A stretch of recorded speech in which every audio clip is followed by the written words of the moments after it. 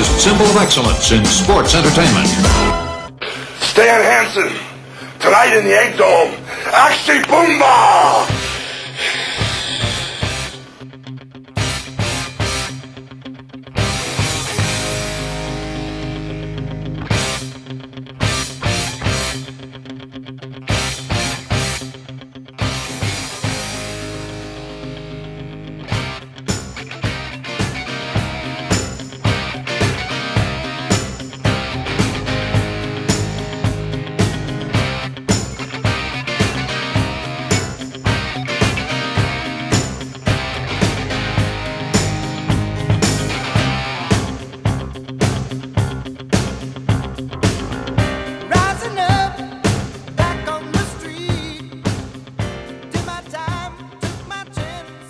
Hey now, welcome to the 24-inch podcast. My name is Steve Bennett. Later in the show, Paula Bennett will join us. But with me right off the top, as always, my friend down in New Jersey, where I was able to spend some time earlier in the month. And if you want to hear all about that trip, you can check out our last episode. But he's down, holding down the fort. In Sopranos Town, USA. Let's bring him in. Hollywood Dave Rollins. What's up, Dave? How you doing tonight? How you doing, Steve? I'm doing very good down here in 81-degree Sopranos Town, Kearney, New Jersey on October the 14th. Well, it hit 81 today. Right now it's about 76, I think, still. A little rough for this time of year. Got my air on right now while we're doing this show. It was the warmest first 13 days in October ever in Buffalo, whatever that means. Yeah. Gotta be. See, but that's a setup here because that just means the lake is staying warm. And when the lake stays warm and it gets cold, then the cold air goes over the warm lake and we get 10 feet of snow. So, oh boy, it's not good. The quicker it gets cool, the better here. So it's like a sneak attack a little bit. It is, yeah. People forget about it when they're enjoying the Indian summer. But me, it's Indian summer, and I hate the heat. You know, I got a backstreet lover on the passenger seat. You know what I'm saying? Pearl Harbor job. Yeah, exactly. All right. What are we doing today, Dave? Why don't you let the people know? All right, today we're going to do something a little different, a little fresh, a little new. We're going to be taking a look at one of the great Coliseum home videos by the WWF and Coliseum Video. It's part of the Hulkamania collection, which was, a tape just just about the career of Hulk Hogan, what was going on around the time of him. And there's numerous ones. This is the last one out of 6. Hulkamania number 6. We're going to be taking a look at the whole tape, but we're really going to be taking a really bird's eye view of his match with none other than Stan the Lariat Hansen from the Japan Tokyo Dome in April of 1990. Now, this is a request, right? This is a request by Kevin F.U.C.K. and Hogan. Kevin Hogan, thank you for the request. Now, the Hulkamania series, I used to rent this a lot as a kid, especially Hulkamania 2. The best one, I agree. The Wegmans by me had the Hulkamania 2, and the case was just mesmerizing. I always said that the WrestleMania 2 and the Hulkamania 2 Coliseum home video cases aesthetically were so pleasing that if they were ended up in my hand, they walked out the door with me. Yeah. Because the art was the colors, and it just looked so inviting. And I always ended up renting them. So I probably rented Hulkamania 2 and WrestleMania 2 more than I would have just because of how much I love the box art. And I love Coliseum home video. I think I might have told this story before on the show. My mom and I would go shopping at Wegmans, and I would go to one or two places, the magazine rack or the rental room.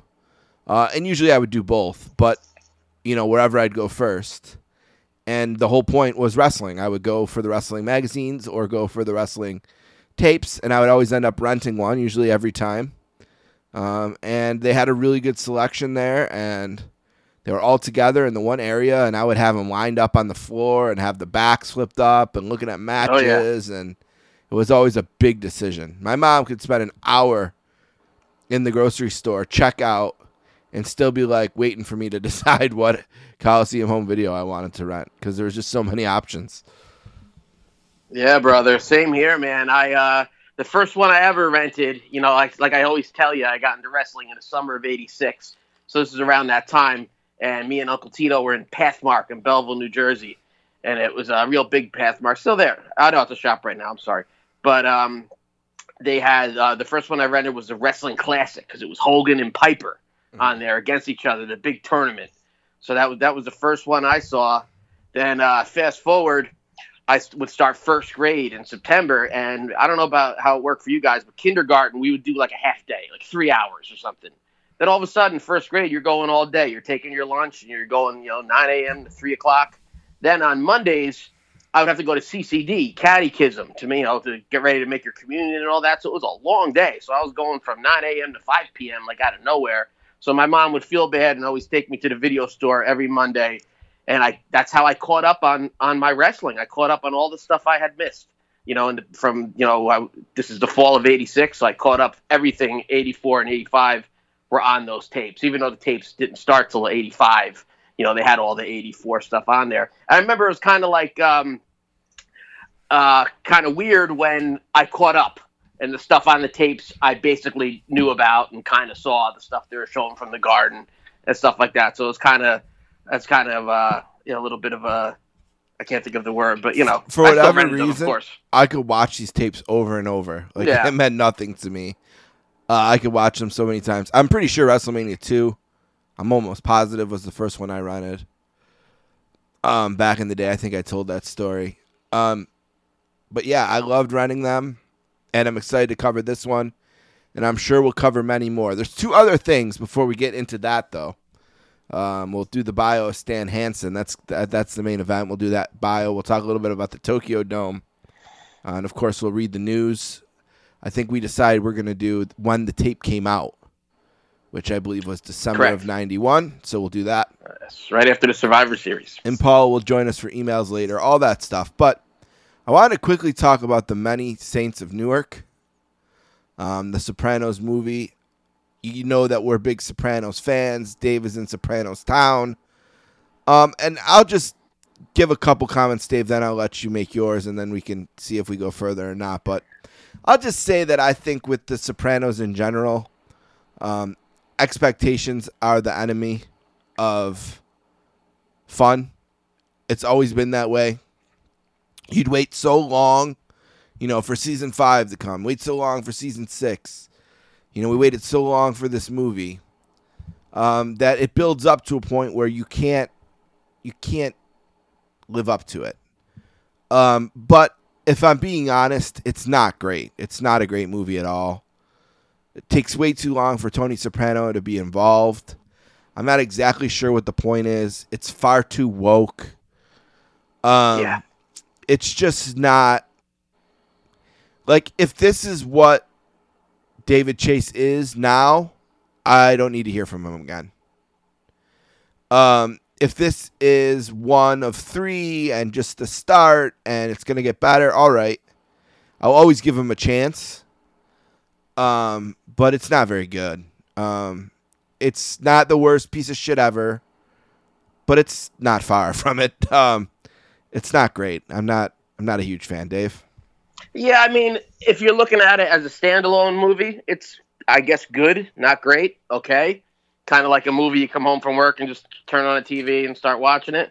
It's all right, but yeah, it was very disappointing. Some people just totally hate it. People are just haters, like we always say here on the 24-inch podcast. Yeah, it's not that bad. Yeah, it's not that bad, but they kind of have a point this time. Yep. With The Sopranos going back, even starting with season 4, the expectations, because it would be real long, it could be a year and a half between the seasons at this point. Exactly. And people at the time were like, oh, it's not that good anymore. But now, looking back, I love every season almost equally. Yeah, actually, believe it or not, season 1's probably my least favorite, and I don't know why. I might get some hate mail there. But I love all the seasons. But, starting to get some of that, critic thing, season 5 and season 6. So the show's not that good anymore. But now watching it, back in hindsight altogether, everybody loves all of it. But I don't think the same's going to be said for the Many Saints of Newark in years to come, unless they really start to make a good trilogy or something along those lines, and it gets a lot better. I thought Tony's son, Gandolfini's son, Michael Gandolfini, did a great job. I wanted to see more of him. Like you said, yeah, it Steve. took way too long for Tony Soprano to even be in the movie. And I didn't like that they pulled the twin thing again. They've already done that once. Yeah, and then the race baiting, especially this day and age, you got to be. I know in the Newark riots, obviously a lot of that went on, but it wasn't the Italians against the blacks. It was a little bit of that, but it was more of a lot of everything. The movie kind of made it just look like the Italian Americans are terrible people and the blacks are great people. While everybody's great people and everybody has bad sides and good sides. I just think it just focused a little too much on that. I know it was about the Newark riots, but the Newark riots, I know a lot of people that lived through them, a lot of people around here, it's the next city over from me. And it wasn't, like that. And, it's just the woke age they're going to do that and make people hate each other. What are you going to do? And of course, the girl rise above it. The girl sleeps with the black guy. And, yeah. It's just like, come on. I don't know. Just not a huge fan of it.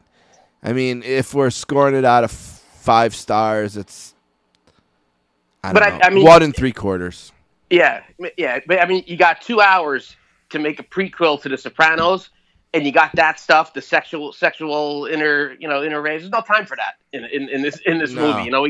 We got more important things to be doing. If this was, I think we're a little more used to like series like Cobra Kai, and I like a show called You on Netflix that's coming back for a big season 3 this Friday. And we're spoiled. We watch the shows now, binge watch them, bang, bang, bang, bang. So if this was a little more like that and you got a little more out of it, saw a little more into these characters, maybe we'd be telling a different story right now. But just in those 2 hours, they packed in the wrong stuff, in my opinion. And it almost looked like, and this is so not me saying something like this, so it must have really been bad. It didn't look like, it looked cheaply made almost. It didn't look, definitely not on par of The Sopranos, and that's, 15, 20 years ago now. Disappointing. I'm going under, if we're going to do the Meltzer thing to the movie, I'm going under 2 stars too. Star and a half. Yeah. It wasn't. At first, I was trying everything, pulling on the phone. My sister watch it down the shore, call me. We tried to be excited, and I tried making excuses and stuff. And now I'm having a hard time getting through my second or third watch of it. I was just like, I want to do something else. So, not great. Something that is great though, Dave, that I wanted to talk about because I think it fits in with the theme of the show, and it's something that we look back to this era all the time. And I wanted to talk about Halloween cereal, Dave. Halloween cereal that only comes around at Halloween time, and it's the Ghosts, right? The Boo Berry, the gimmicks, brother. Yeah, and the Count Chocula, which is my favorite, and then some new arrivals to the scene, which I don't remember as a kid, but maybe they existed. Oh, wait till you throw it over to me. The chocolate frosted flakes with the marshmallows and the okay, and the Fruit Loop version.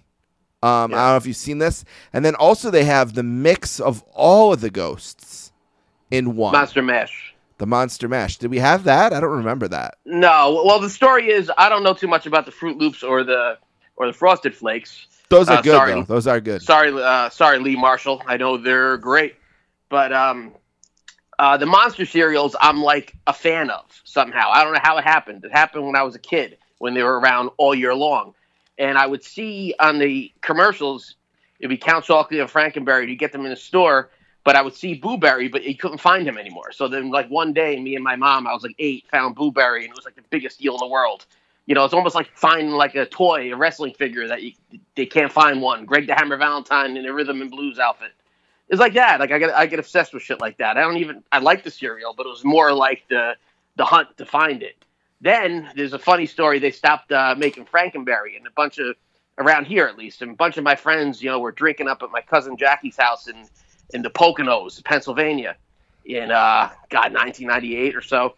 99 maybe, and we found Frankenberry in the store. We hadn't seen it in 9 or 10 years around here, so it was a big. It's kind of like an inside joke, but I've been a fan of them. Yeah, I've been a fan of the monster cereals in Pulp Fiction. Quentin Tarantino's eating Fruit Brute while he's watching the Three Stooges. That's a big discontinued one. That was the Wolfman, the fruity cereal. They replaced him with the Yummy Mummy years later. That's gone too. People are probably listening to this right now because this guy Dave's out of his mind. And yes, you're right.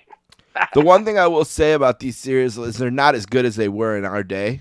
I know that's a thing to say, but in my day or whatever, but it's true. These cereals were better back then. They're definitely made differently now. Probably to be healthier or cheaper or whatever the case is. Cheaper, probably. Yeah. Do you have a Halloween or non-Halloween cereal that you ate a lot in the 80s, one or two that you wish you could, go back and have another box of? Well, yeah, Yummy Mummy, because that was the Mummy, and they brought it back one Halloween, 2013, I think, and I don't think I was able to get a box of it. Whatever I was doing in my life at the time, I knew it was back, but I don't know, I just never got around to it. Figuring that it's back, it's going to be every Halloween we'll have Yummy Mummy will join the other three, along with they brought back Fruit Brute too, but then. Or maybe I did get it. Maybe I got one. Whatever, I can't remember. But anyway, it was just for 2013. They never brought him back. The other two. So So Yummy Mummy is my choice. For me, it's Kaboom. I was a big fan of Kaboom, and it was another one of those cereals that was not at every grocery store. So when we would be somewhere playing a road game with our groceries or whatever, and we'd be somewhere and they have Kaboom, we always got a couple boxes of it. So everyone in the house was a fan of Kaboom. I vaguely remember that one. It's got like a clown on the front. I think it was General Mills made it, I think. Yeah. How about discontinued remember Rocky Road? Ago. Yep. I don't know if it's a Halloween one, but Rocky Road's on some of my wrestling tapes or on the commercials still. I remember that. It was like marshmallows and chocolate. Probably terrible for you. Probably make me gain 20 pounds at one bowl right now if they brought it back. I'd get sucked into some of the gimmick ones. I love the Nintendo cereal in the black box. Yeah. I love the Mr. T one. Nintendo was Zelda on one side, and Mario on the other. Mm-hmm. Yeah. I almost remember the little jingle for it. Nintendo, it's for breakfast. Nintendo, yeah. Oh yeah, that came back to me. I think cereal is one of those things that's always going to be better for us than it is for our kids. Everything's better for us than it. Sorry, Paulamania. True, but we lived in the golden era of cereals. No doubt about it. The golden era of cereals. All right. Golden era wrestling. Golden era rock and roll. Yeah. They live maybe in the golden era of porn being available. Media. Well, I'm not going to complain there. You know what I mean? That might be better now. So we used to have to watch through the squiggles. We used to watch it. But you used to have to hunt for it. It was a big deal when you got yourself a pair of titties. I mean, that's or a pain you got in the yourself. Ass. It's better. It's better now. But it was you were more. It's almost getting a little too easy. Yeah, but it ends the same either way. Yeah, well, you got a point. I don't know. I would. I mean, I'd be up till 2:30 in the morning watching Dream On, hoping there'd be a boob in there. Oh yeah, yes. Tales from the Crypt on before it. Yeah. Might get a tit or two in there. Mm-hmm. Or you go to the Squiggly channel and hope to see a squiggled out boobie. Like it's a Skinamax movie that's on or something. If your mom or dad walk in, you're just telling them you're trying to watch the WCW pay-per-view because you wouldn't let you buy it. TV's broke. I don't know what's going on. TV fucking broke. All right, this is what we got to do today. We got to take a break. We'll come back. We'll talk about Stan Hansen and the Tokyo Dome. Dave's going to let us know where Hulk was in late 91. Good one this week. Yeah, we're going to do the news. We're going to talk about Hulk's match with Stan. We'll talk about the whole tape.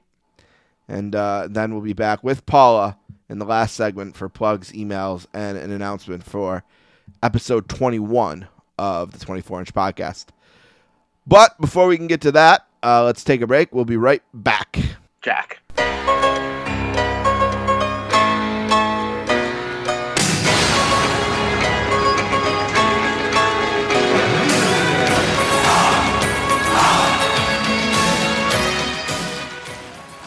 Thank you for listening to the 24-inch podcast. Don't forget to check out my other podcast, The Sportscasters, 10 years in the making.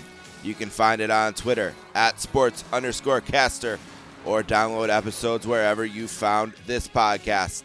You can find the 24-inch podcast on Twitter as well. We're at the number 2, the number 4, the word inch podcast at 24inch podcast. Email us at 24inchpodcast@gmail.com. Don't forget about our friend Peter Winson and greeting from Allentown. It's at GF Allentown Pod.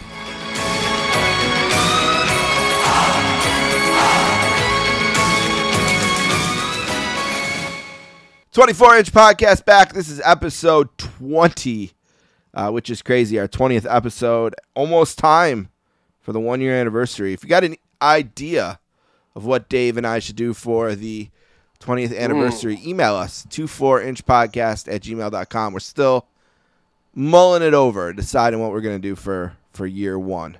We can't let Dave get too drunk, so no shot games. Like every time we say, brother, take a shot. No. For the 20th anniversary. I kind of mean more like, what match do you think we should cover? All right, John Stanley Hansen II, born August 29th, 1949, in Knox City, Texas. Still alive, 72 years old. He lives in Waco, Texas. Went to West Texas State University, Dave. He's one of those guys. Sure. That went to West Texas State. There's a whole bunch of them. Tito, right? Tully Blanchard. All those guys. Dusty Rhodes. DiBiase. Yep. 6'4", 321. He was billed from Borger, Texas, and he was trained by the Funks, Dory Jr., Terry. That just sounds tough. Borger, Texas. It does. Right? It sounds tougher than Dallas, Texas. Yeah. He was debuted January 1st, 1973, so hopefully he didn't stay out late on December 31st, 1972. He had a big day the next day. Retired January 28th, 2001. He made his debut, like I said. Initially, he was a part-time wrestler while playing football for the Detroit Wheels. One of my all-time favorite teams, the Detroit Wheels. Okay. Yeah, of the World Football League. The World Football League. I think I saw a game live here in the Meadowlands. New York, New Jersey Knights. Was that the World Football League? It was had to be a lot longer after that, though. Could have been. In 75, he teamed with his future partner, Frank Goodish, who later adopted the ring name Bruiser Brody. While competing, or King Kong Brody. While competing in Leroy McGurk's tri-state territory. In 76, he made his debut for the Worldwide Wrestling Federation. And only 2 months after he began competing for the company, he began feuding for the heavyweight championship against the living legend. That's right. Bruno Sammartino. Right in time for this weekend, the St. Gerard Feast in Newark, New Jersey. Beautiful. Big Italian feast. Oh, Bruno would be proud. Wish I could be there. Yep. Happy Italian Heritage Month to everyone out there. Yes, sir. During a title match, Hansen broke Sammartino's neck while they were wrestling. And it was from this incident that both Hansen and promoters claimed that Sammartino's injury came about from the enormous power of his lariat. However, it was actually a botched power slam that actually caused the injury. Not the lariat. Was a shoot. Yeah. It was a shoot injury. Shoot injury, yeah.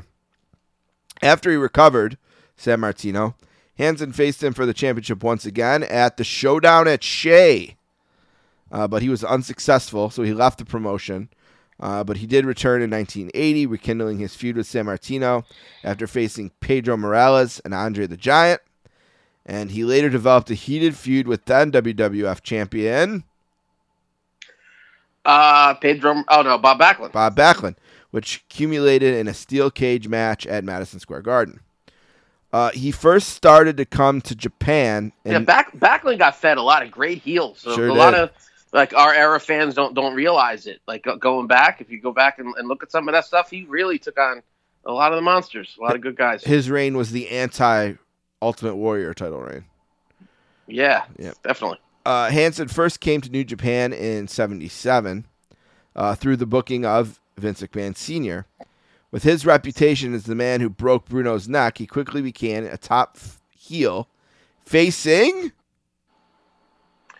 where are we now in WWF? We're in Japan. Oh, in Japan. Top heel, based on his reputation of a neck breaker. Well, if it's Japan, it's got to be Antonio Inoki. Exactly. He toured there regularly. He faced top American wrestlers there like Andre the Giant and Dusty Rhodes, Bob Backlund, Hulk Hogan. and he established himself as a dominant force in Japan by competing in New Japan's MSG tournament between 1978 and 1981. He would win the NWF World title from Inoki on February 8, 1980, one of the only two wrestlers to dethrone Inoki during his 7-year reign. From November 21st to December 13th, 1980, Hansen did a tour for NJPW where he completed the first MSG Tag League tournament, later renamed the G1 Tag League. He teamed with Hulk Hogan, but they didn't win. He returned that April to wrestle Inoki in an unsuccessful match. However, he defeated Hansen via countout in an MSG League match in May of 81 after hitting a lariat on Inoki and knocking him after the apron. He also worked for All Japan Wrestling. In the United States, he spent some time in the AWA wrestling. He competed from 85 to 86, and he won the World Championship there on December 29th, 1985, beating the model, Rick Martel. That's right. He no-showed a title defense against Nick Bockwinkel due to a disagreement with management, forcing the AWA to default the title to Bockwinkel. He's got some great... I've watched some... Maybe it's on the AWA DVD. I mean, you could probably find it on Peacock. Some great promos about when he was fighting Rick Martel, because Rick Martel's a pretty boy, whatever. He's like, I don't need the women chasing me around. I got a big fat wife at home. Hilarious. He's like, I do it no justice, but it's great. An early day Borat. There you go. So this is interesting. The rumors were that Hansen was actually in the building, and when Vern Gagne told him that he was going to lose to Bockwinkel, he called the president of All Japan Pro Wrestling, Giant Baba, to ask if losing the championship was acceptable. But Baba had already lined up challengers for Hansen and did not permit him to drop the championship. In the end, he refused to drop the title to Bockwinkel and was stripped. Bockwinkel was given one of the tag belts, which was then billed as the AWA Heavyweight Championship due to Hansen still possessing the true title belt. He immediately returned to Japan and defended the AWA Heavyweight Championship despite being stripped of it. The AWA threatened legal action if he continued to carry the belt and referred to himself as the champion. So Hansen responded by running over the belt with his truck and mailing it back with the mud tracks still on it. The chain of events was reviewed in an interview with Hansen at the NWA Legends Convention, in which he did regret over the way he handled the situation and ultimately complimented the Gagnes. You know, Vern had a lot of trouble with the boys, especially the boys that drew money. Now, from 90 to 91, he appeared in the WCW, feuding with Lex Luger over the U.S. Championship. And on October 27th at Halloween Havoc, he defeated Luger, to win the title, ending Luger's record-setting reign at how many days? Take a guess, Dave. Oh, days I'm not going to give you, but maybe I'll give you the months for the... This is 91? It's listed in days, so give me days, goddammit. Jeez, 287. 523 days. Really? I've never even seen that match, to be honest with you. But then, I know I haven't. Then on December 16th at Starrcade, he lost the belt back to Luger in a bull rope match, which sounds brutal. I might go check some of those out, because believe it or not, I'm definitely a fan of Lex the Wrestler. I'm definitely a fan of Lex the Person nowadays. Yeah, could be some good stuff there. Yeah, I like Lex as a wrestler too. He never really got where he needed to be, but hey, that's another story for another day. Then in 91, he returned to All Japan Pro Wrestling, which brings us to where we are today for his match against the Hulk. The Immortal. Which is in, Dave, the Tokyo Dome. Or the Scrambled Egg Stadium. Also called the Egg Dome. It holds between 42 and 55,000 people for events. 45,600 for baseball. Parlez-vous scrambled eggs, Grandma. It was opened. It began construction on May 16, 1985, and it opened on March 17, 1988. It was built on the site of the Velodrome, adjacent to the predecessor ballpark. It has the maximum total capacity of 57,000 as I said, and they have an all-seating configuration of 42,000. It was originally nicknamed the Big Egg, with some calling it the Tokyo Big Egg because of the dome-shaped roof and an air-supported structure. It was modeled after the Hubert H. Humphrey Metrodome, which is no longer with us. It's the home field of the Yomiuri Giants baseball team, and it's hosted, of course, music concerts, basketball, American football, pro wrestling, mixed martial arts, all kinds of stuff, which we'll talk about.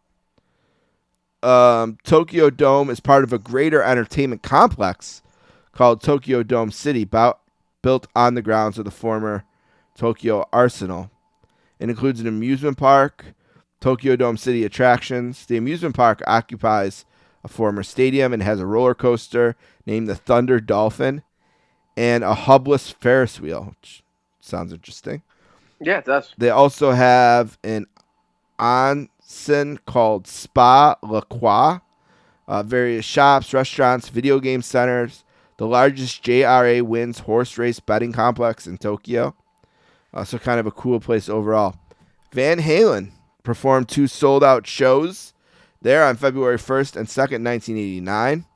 Mick Jagger was the first international act to play the Tokyo Dome on March 22nd and 23rd of 88.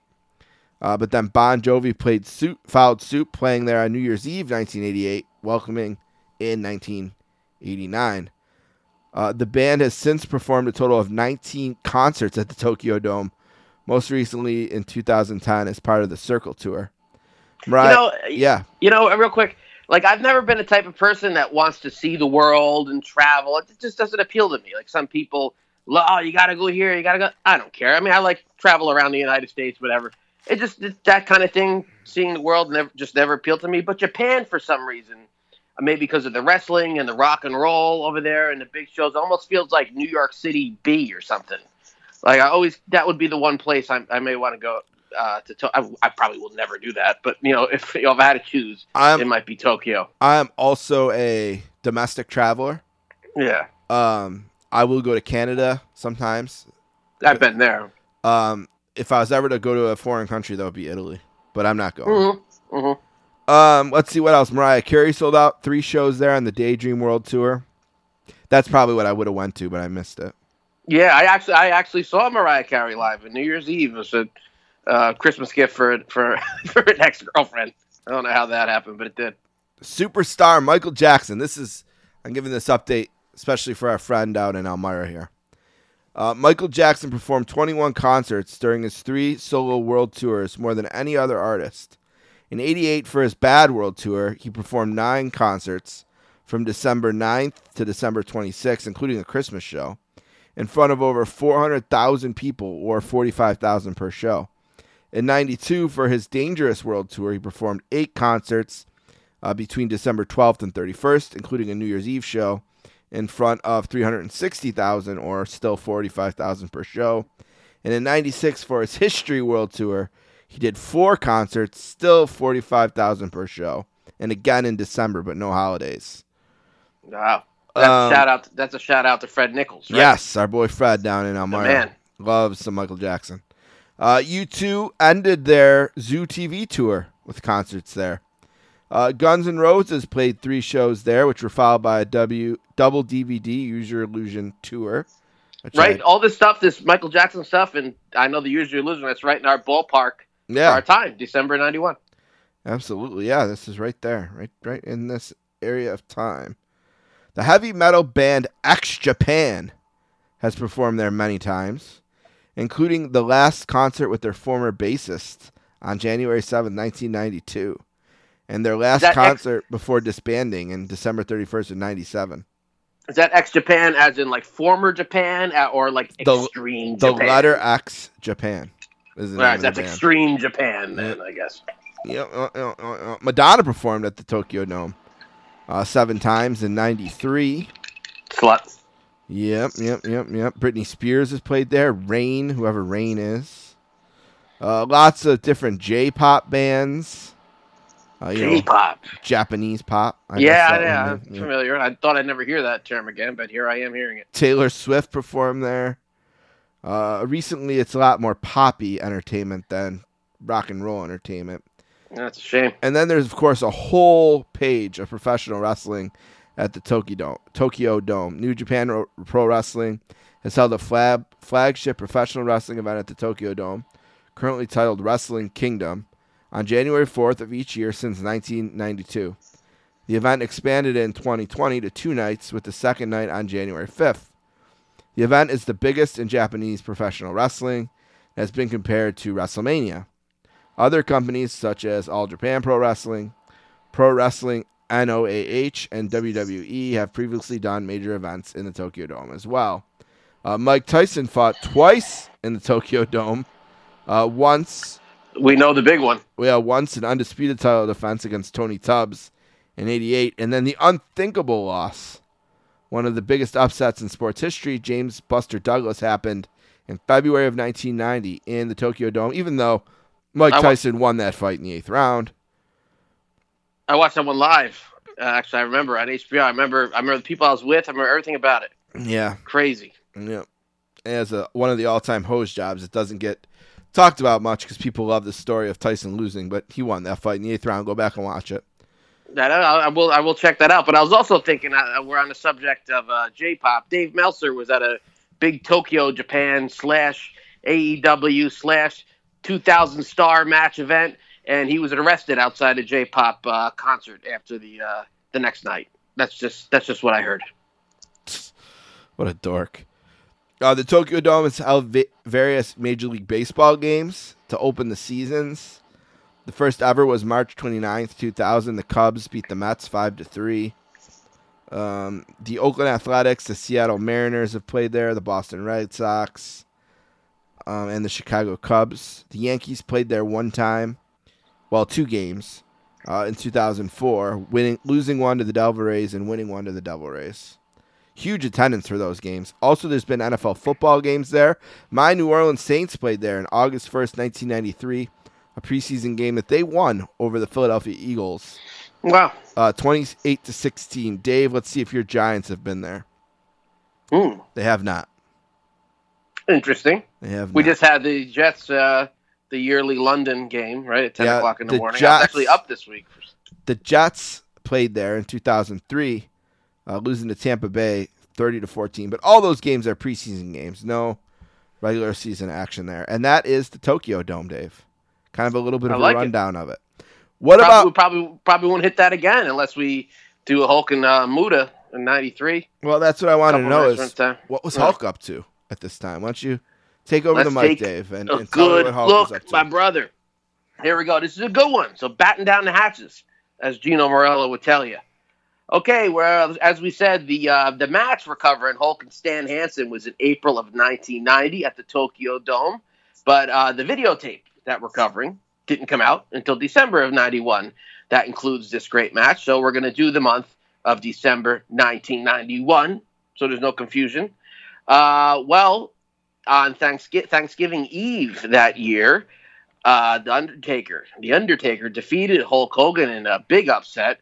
He tombstoned Hulk on the steel chair, but Hulk's head didn't even hit the chair. His head got tucked into Undertaker's legs a little too tight, and it jarred Hulk's neck. And Hulk had heard all year long from Koko Beware. Hulk's really good friends with Koko Beware. And The Undertaker hurt Koko Beware the year before at the Survivor Series, Undertaker's debut. So I think half of it was in Hulk's head, and half of it he really did get jarred, but Hulk was a little upset about the way The Undertaker tombstoned him there. And that's turned into a big deal with the marks these days. But I just set the record straight there, so we don't have to bring that up again. A few days later, December 2nd, Hulk is no longer the champion. He lost the title to The Undertaker, like I said. But in Corpus Christi, Texas, at the Memorial Coliseum, we have a wrestling challenge taping, the one and only match, Hulk Hogan over Typhoon. This match is on Invasion 92 Coliseum Video and the Immortal Hulk Hogan Coliseum Video. I always thought when they turned Typhoon earlier in the year, I thought that him and Hulk they'd go on the road together and have some big matches. I also think that they had in mind Earthquake and Typhoon to take on Hulk and Andre, because Earthquake had that beef with Andre going on at that time, but Andre obviously wasn't healthy enough. That actually could have been the match made in hell. turn Slaughter earlier, for SummerSlam and have Earthquake and Typhoon against Hogan and Andre. If Andre was in better shape, the Garden would have went nuts for that. But that's another story. Hulk Typhoon over Typhoon at the challenge taping. The next day, December 3rd, San Antonio, Texas, Freeman Coliseum in front of a sellout of 8,000 fans. It's the first ever Tuesday night in Texas pay-per-view. It's kind of like a prequel to the In Your House style pay-per-views that will come a few years later. This is the big rematch from the Survivor Series the week before. Hulk Hogan now defeats The Undertaker to win his 4th world title. There's little shenanigans going on. Flair was down ringside. That no good, dirty Jack Tunney was down ringside. And Hulkster threw the ashes, in the face of The Undertaker, to get him back from tombstoning him on the chair the week before. And Flair showed Tunney that happening. So what happened was that Saturday on Superstars, the title was declared vacant by Jack Tunney. So, but Hulk still counts his fourth World Championship win, Tuesday in Texas, the first ever Tuesday night WWF pay-per-view. And then the next night, we're going to do a Superstars taping on December 3rd in Austin, Texas, the Frank Irwin Center in front of 7,500 people. Now, I don't know if this is true or not. Could be Hulk's title defense over Ric Flair, his only title defense for his 4th championship title reign. I didn't even know this happened until doing the research for this podcast. I don't know if Hulk came out with the belt that night. I guess he did because the TV didn't run yet with them Jack Tunney saying he's been stripped. And if people attending the show in Austin, Texas ordered the pay-per-view the night before, they know Hulk won the title there. So I imagine Hulk came out and has only title defense of his 4th championship reign, defeating Ric Flair by countout in a dark match there and at the Superstars taping. And I believe this is the night there's a big story that Vince went out with the boys to a strip club in Texas around this time, and he was just in a hell of a good mood, and he let everybody do their finishing moves on him off the stripper stage. Oh, like yeah. the Brett tells Hulk this and story, Animal. doesn't he? Brett tells it. Yeah. Animal picked him up from behind, and Hulk and Brutus, held him just to make sure he didn't get hurt, and Hulk came off with the big clothesline, and then Jim the Anvil bear hug Vince, and Brett came off the stage with the clothesline. I narrowed it down. I believe that it's this night after this Superstars taping. To be a fly on the wall in there, huh? Or a fly on the tit. One or the other. Okay, a few nights later in St. Louis, in front of 7,900 at Matinee, Hulk Hogan over Ric Flair by countout. Now, by this night, December 8th, that is the Sunday, so now that crowd knows Hulk Hogan has been stripped of the title if they're watching syndicated TV. So no champion, Hulk not coming out with the belt in St. Louis. So the 4th title reign is officially over for Hulk Hogan by this time. Bullshit. A few days later, it's that revisionist history. I like The Undertaker. I'm a fan of his, especially as a person, but the revisionist history surrounding that character is insane. What are you going to do? December 12th, WWF SWS Super Wrestle is in Japan, back in Tokyo here, in front of 40,000 fans. Hulk Hogan over Tenryu at 13:39. Get this, after an Enziguri and 3 Axe Bombers. Axe Bomber is Hulk's finisher in Japan. It's a running clothesline with the 24-inch pythons, but an Enziguri before that. I've seen that match here and there. It's good. Anything with Hulk in Japan is a must-see. A couple days later, Honolulu, Hawaii, December 14th at the Aloha Stadium. 18,000 jam-packed the stadium for a Hulkster to go over Ric Flair by a countout. Then the WWF gets their much-deserved 2-week Christmas vacation like they did every year at this time.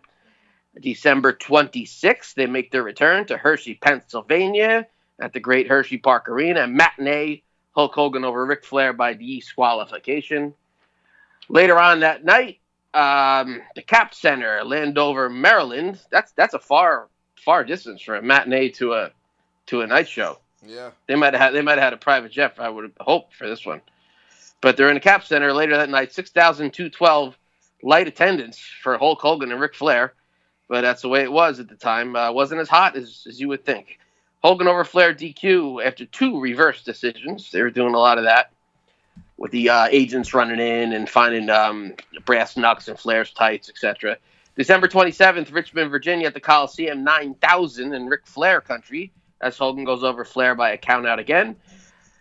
Next night, December 28th, Minneapolis, Minnesota, Target Center, 9,000 again, Hogan over Flair by countout. And then finally, New York City, Madison Square Garden, December 29th, aired on New Year's Eve on Madison Square Garden Network. Remember it like yesterday. Hogan over Flair on a countout. This one's on Hulk Hogan's unreleased archives DVD. Did I do the Place to Be Nation of this one or the other one they wrestled at the Garden? Ooh. I think it was this one. I think it, no. I think it was the first one. It was the first one. With the foreign object in the trunks. He pinned Hulk and then, a lot more heat for that one. This one's kind of just like a brawl and Hulk just wins by a count out and everybody's happy. It's the last match. That one you did was the match before the intermission, to come back. Yeah, because Vince was on commentary. I remember you asking me my thoughts on that. And, no, it's the first one for sure. Yeah, Gorilla's back on commentary here. But there you go. All right. Interesting stuff. Here's what we're going to do. We're going to take a break. When we come back, we're going to read the news for December of 1991. We're going to go through Hulkamania 6 VHS, which actually has a cameo appearance from a match we've already covered way back in the very, very, very, very, very beginning of the 24-inch podcast. And then, of course, we will go through Hulk's match against Stan Hansen in the Tokyo Dome from 1991. All right, you ready, Dave? Let's take a break. I'm ready.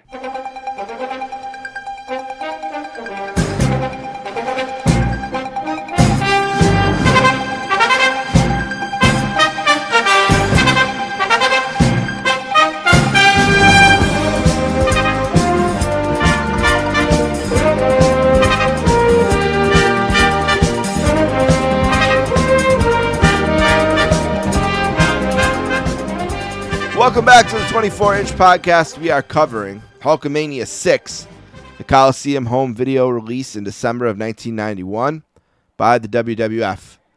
But before we can get to that, Dave, it's time to read the news!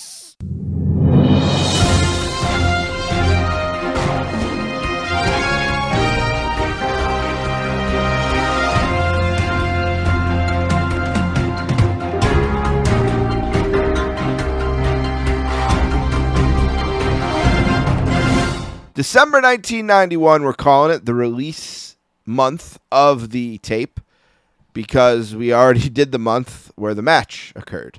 So we adjust on the fly in those instances. There you have it. Which means we go back to December 1st, 1991, the U.S. 75th Manned Space Mission, the STS-44 Atlantis 10, lands safely. Thank God for that. Also on December 1st, Miami quarterback Dan Marino sets an NFL record when he reaches 3,000 yards passing for the 8th time in his career during the Dolphins' 33-14 win over Tampa Bay at Joe Robbie Stadium. One of the greats. Yes. Loosely my second favorite football team, the Dolphins, because it's Vince Neil's obsessed. Former Pittsburgh Pirates outfielder Bobby Bonilla becomes the highest paid player in Major League Baseball when he agrees to a record $29 million 5-year deal with the Mets that they are still paying out to this day, $1 million a year every July 4th. What other teams was he on? Was there another, besides the Mets, a big... Pirates. Okay. Yeah. Okay. Now, let's check him. Let's fact check him. Well, you would know if it was... No, it's something else. December 3rd, Hulk Hogan defeats The Undertaker at this Tuesday in Texas at the Freeman Coliseum in San Antonio to become 4-time WWF champion. Do they got it right? That's right. And strange that this one would be in here. Of all I think they've missed like a couple of and they get them way wrong. More important ones. They get them wrong. Like this one's kind of like, because this title reign, like I said earlier, I didn't even think he had a title defense, but obviously he did the next night at the taping. I would love to get footage of that somehow, Richard Land, if you know of it anywhere. No, I was just about to read the next one. You got more to say about it? No, that's it. Read away, my man. December 4th, Pan American World Airways ceased operations. We do one of these every month. December 5th, Catskills on Broadway opened in New York City for 452 performances. December. Is that a mix of the play Cats and like Mike Tyson because he's from Catskill, New York? Exactly. That was Mike it. Tyson dressed as a cat. Yep. I'd pay money to see that. You got it. That's why it ran so long. December 5th, the New York Daily News files for protection under Chapter 11. Guess they worked it out. No, yeah, really. Back then, that reminds me of the days 1991 where I would get my wrestling news was from the Slammer. Every Friday before school, we get a Clinton iced tea. That's a big thing here in New Jersey. Clinton's iced tea. It's defunct now. Maybe a donut or a buttered roll in the Daily News, and you'd read the Slammer. It was a guy in a mask, and it would be in the sports section only on Fridays, and all the inside stuff on wrestling, and like who was under the mask, all that kind of crazy stuff, and that was really cool. It was a fun. You would like get up, you want to get out of bed on Friday, to get to school, get to the store first to get that Slammer and the Daily News, and I'm happy it didn't go out of business because it went on well into the 90s. That's really cool. December 9th, the second annual Billboard Music Awards, highlighted by victories from Michael Jackson, Billy Ray Cyrus, Boyz II Men, and U2. Nice mix there. A big Billy one. Ray Cyrus. A big one for me on December 10th. Jackie Martling walks off the Howard Stern show for one day. The joke man. One of his many contract disputes. Of course, the last one, famously, was in 2001, where he walked off and was not invited back, and eventually replaced by Artie Lang. The great Artie Lang. I'm a fan myself, but I mean, your boy Howard Stern, and I'm somewhat of a fan. He's got to be walking on eggshells nowadays. Oh, I know. With just anybody. Well, he's a worm. He worms out of it. He's had his blackface thing released. He somehow worms out of it. Yeah, it's who you are. Even Nikki Sixx from Motley Crue, who is I heard that today. He said something, right? That they're sexist, but everyone was, or something like that. Yeah, that. But yeah, I'm not even talking about that. There's a video from '97 where he is. God, I almost don't want to even say it on here, and nobody's going to listen to this show to that extent. Where he said something very bad at a concert that doesn't go with the way he acts now. Right.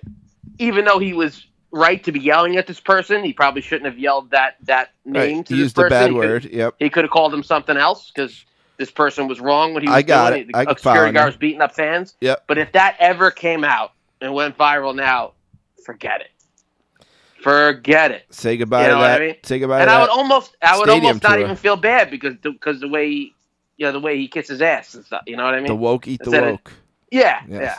All right, December 11th, Hook, a swashbuckling film sequel to the Peter Pan story, directed by Steven Spielberg and starring Robin Williams and Dustin Hoffman, premieres.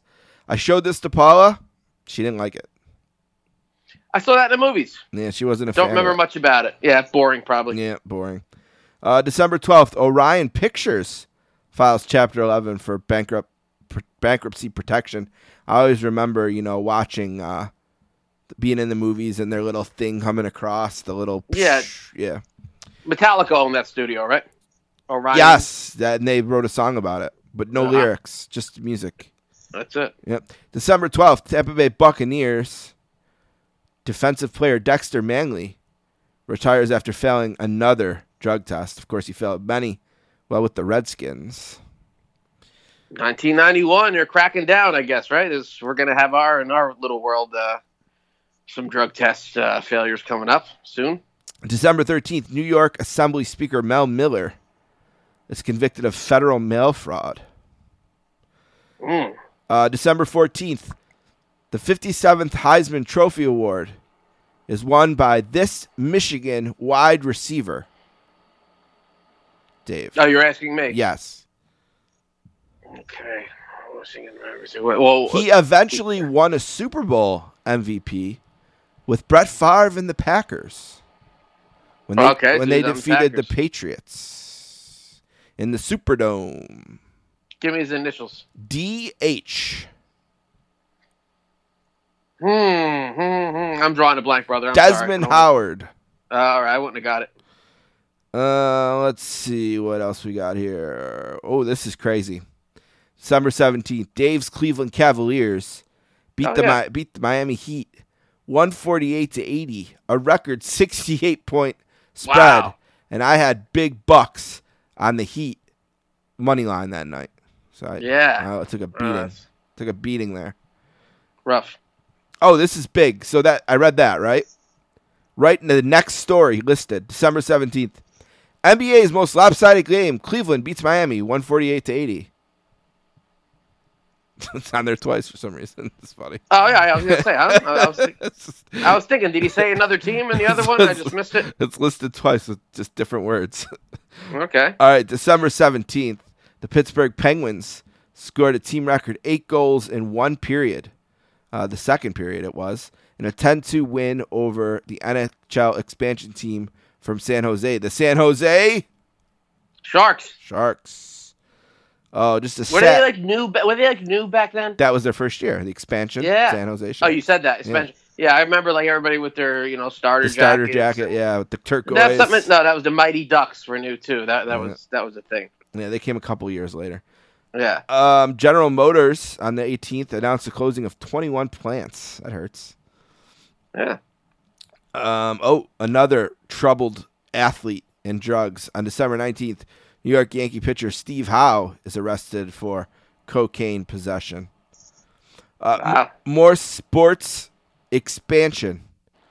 The NHL grants permanent membership to the Tampa Who and the Ottawa Who, Dave. Well, Tampa Bay Lightning, brother, because of the Hulkster is behind them. And the Ottawa. So we know that. Ooh. Keep in mind, it's the capital city of Canada. Capital city of Canada. Yes, Ottawa is their capital. Ontario, Edmonton, Ontario. No, I have no idea. The Senators. Oh, I never would have. You never heard of the Ottawa Senators? No, I heard of them, but I still never would have got it. December 21st, I heard of it. The Soviet Union formally dissolves as 11 of 12 republics signed treaty forming the Commonwealth of Independent States. Sorry, Nikolai Volkov, your gimmick is on its way. It's out, but now it's really on its way out. December 24th, the Ballon d'Or for the Europeans' best soccer player is given to the French forward Jean-Pierre Papin.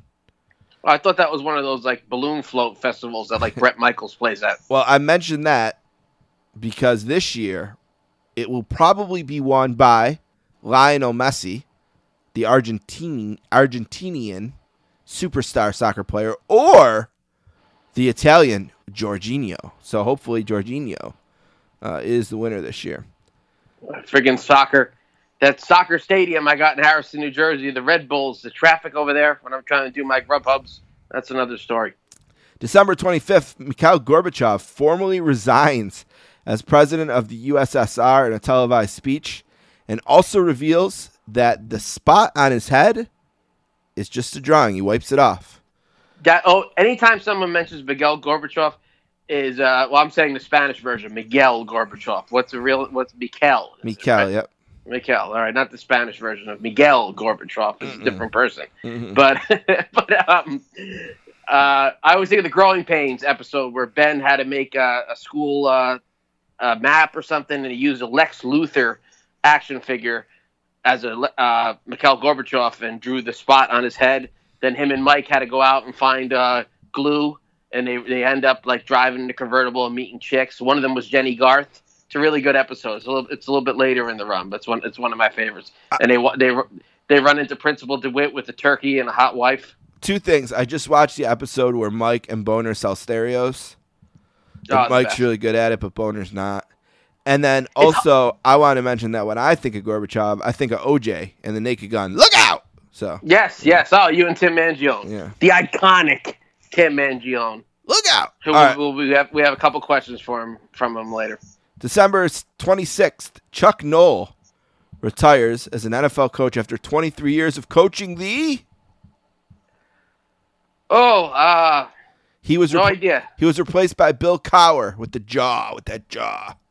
What sport are we in? Football. Oh, football. What team? This team, okay, so Chuck Noll retired in December 26, 1991. Since then, they've only had two coaches. Chuck Noll, then it went to Bill Cowher, and now Mike Tomlin. They've only had three coaches since 1991. I know Mike Tomlin. Okay, so who does he coach? Because then you'd have it. I just can't remember who he coaches, but I know him. Philadelphia, I know or the excuse name. me, Pittsburgh Steelers.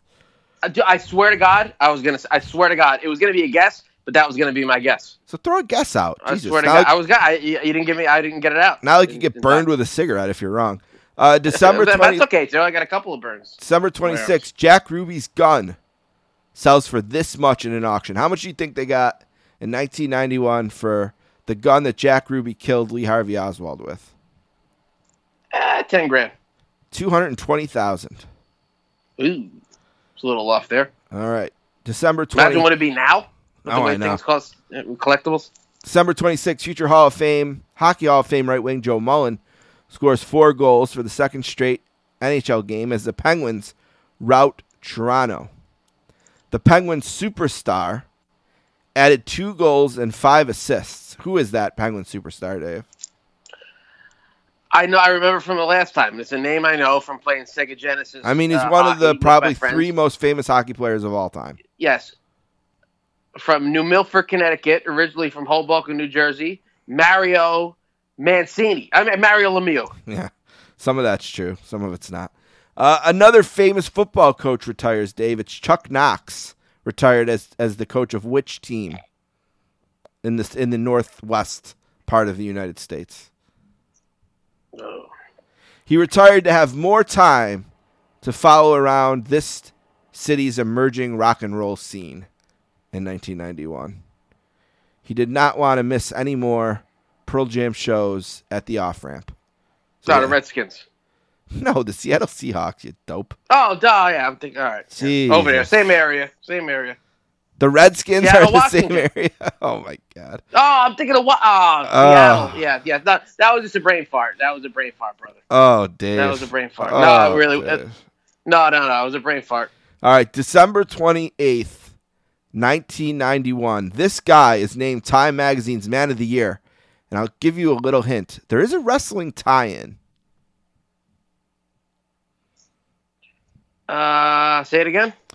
All right. December 28th, Time Magazine announces their Man of the Year. I want you to guess that man, and your hint is he does have a wrestling tie-in. Man of the Year in 1991 with a wrestling tie-in. Okay, Saddam Hussein. Ted Turner. Oh, that was going to be my next guess.